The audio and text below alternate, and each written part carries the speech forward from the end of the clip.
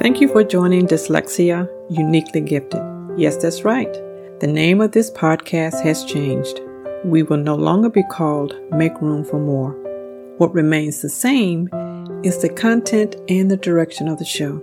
You will continue to hear biblical truths that will uplift and challenge you to find a place for dyslexia in your life and to let Christ take center stage of your life.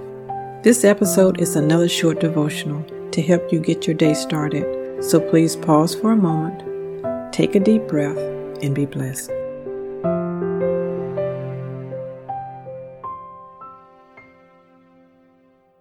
Jesus answered and said unto her, Whosoever drink of this water shall thirst again. But whosoever drink of the water that I shall give him shall never thirst. A well of water springing up into everlasting life. John 4:13 and 14.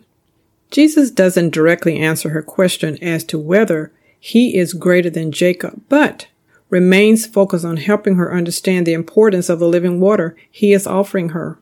He knows that she has been seeking to quench her thirst through worldly means. He knows that she is dying for the living water, that her soul is empty.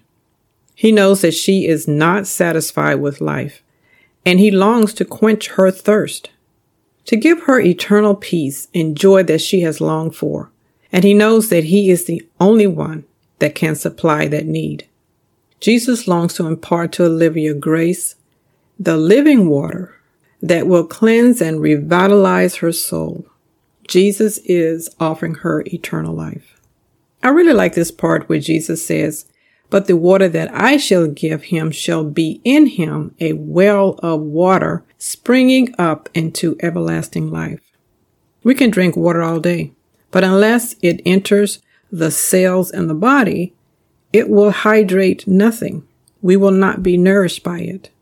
We must come to the fountain of life every day, maybe several times a day. We are encouraged to drink deeply from the well of the living water, which is the Word of God and His grace. When we do and live by the principles taught in His Word, we will be properly hydrated and nourished for the day. We will be changed from within, bringing up into eternal life. Oh, what a mighty, precious Savior we serve. Let's pause for a moment. What I love about this story is that Jesus opens himself up to Olivia in ways that you don't see him often doing when he is in the presence of the children of Israel. He speaks openly about eternal life with her. He crosses a line of long-standing cultural barriers and prejudices. He goes where his countrymen, even his disciples, those that walk with him, will not go. In the world of ministry and business, we make decisions on where we will draw our source of strength from. We decide where we will go for advice and counsel, comfort, support, guidance, resources, and we mean to give it our all. They say hindsight is 20/20 vision, meaning when we look back, we can see where the Holy Spirit was alerting us when we were veering off course. During those moments, the Spirit invites us to read and to pray, to come to Him, and also to even spend time with fellow believers. The ministry or the business needs more and more of our time and our attention. We are drying up. Our emotional and spiritual cells are not being hydrated with the Word of God. And we can sense our need of water, but we tell ourselves that missing time with God won't hurt us. We will get to it later. We know our well is drying up and has been drying for a while, but we refuse to stop. Some may cursily try to figure it out, why they are no longer experiencing the satisfying, cooling, refreshing, life reinvigorating experience that they once had. Some will fail to dig deep enough and to be honest with themselves and with God as to the reason why they stopped drinking His living water. Some are afraid to look too close as to why they veered off course. They wonder, how did they get there? The world has standards and make promises. If we adhere to them, they promise us big returns on our investments. The results will be riches and fame, promises of happiness and peace. The problem is empty promises. At first, the prospect sounds good, and with sincere intention, we pursue worldly advice and counsel on how to promote and grow the business and ministry that we have dedicated to the Lord. We look and see how taking this course has greatly blessed others, and why not? We can be a blessing to others if we play by the world's rules. The world's well may quench our thirst for certain things. However, it cannot and will not satisfy that deep internal longing of the heart. Only Jesus can do that.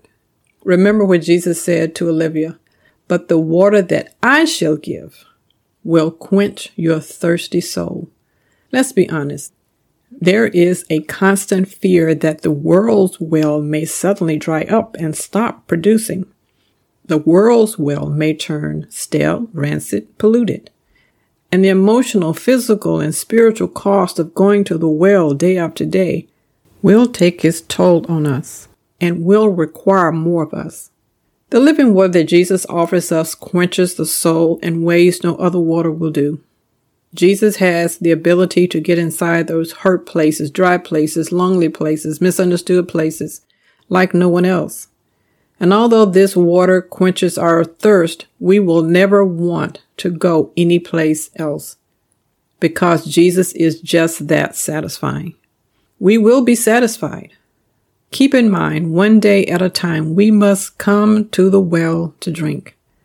Once in a while won't do. We want to continually be refreshed, and that can only happen when we drink His water, His word. And Jesus has promised that His well will not dry up. It will not become dirty. It will not become stale or rancid. And another thing, no one can ever take your water pot away from you. The living water is the Word of God. It is the grace of God. It is Christ Himself living within, changing us from within. We will seek nothing else because we are always full of His life, a satisfying life. And whether Olivia was aware of it or not, that's what she came seeking. To God be the glory for great things He has done. Until next time, have a blessed day. Thank you for listening to another episode from Dyslexia Uniquely Gifted. If you know an adult with dyslexia, please share these short devotionals with them. For more devotionals, please visit my website at www.wrpublication.com, where you can read or listen to archive shows. Thank you again for joining Dyslexia Uniquely Gifted, and be blessed.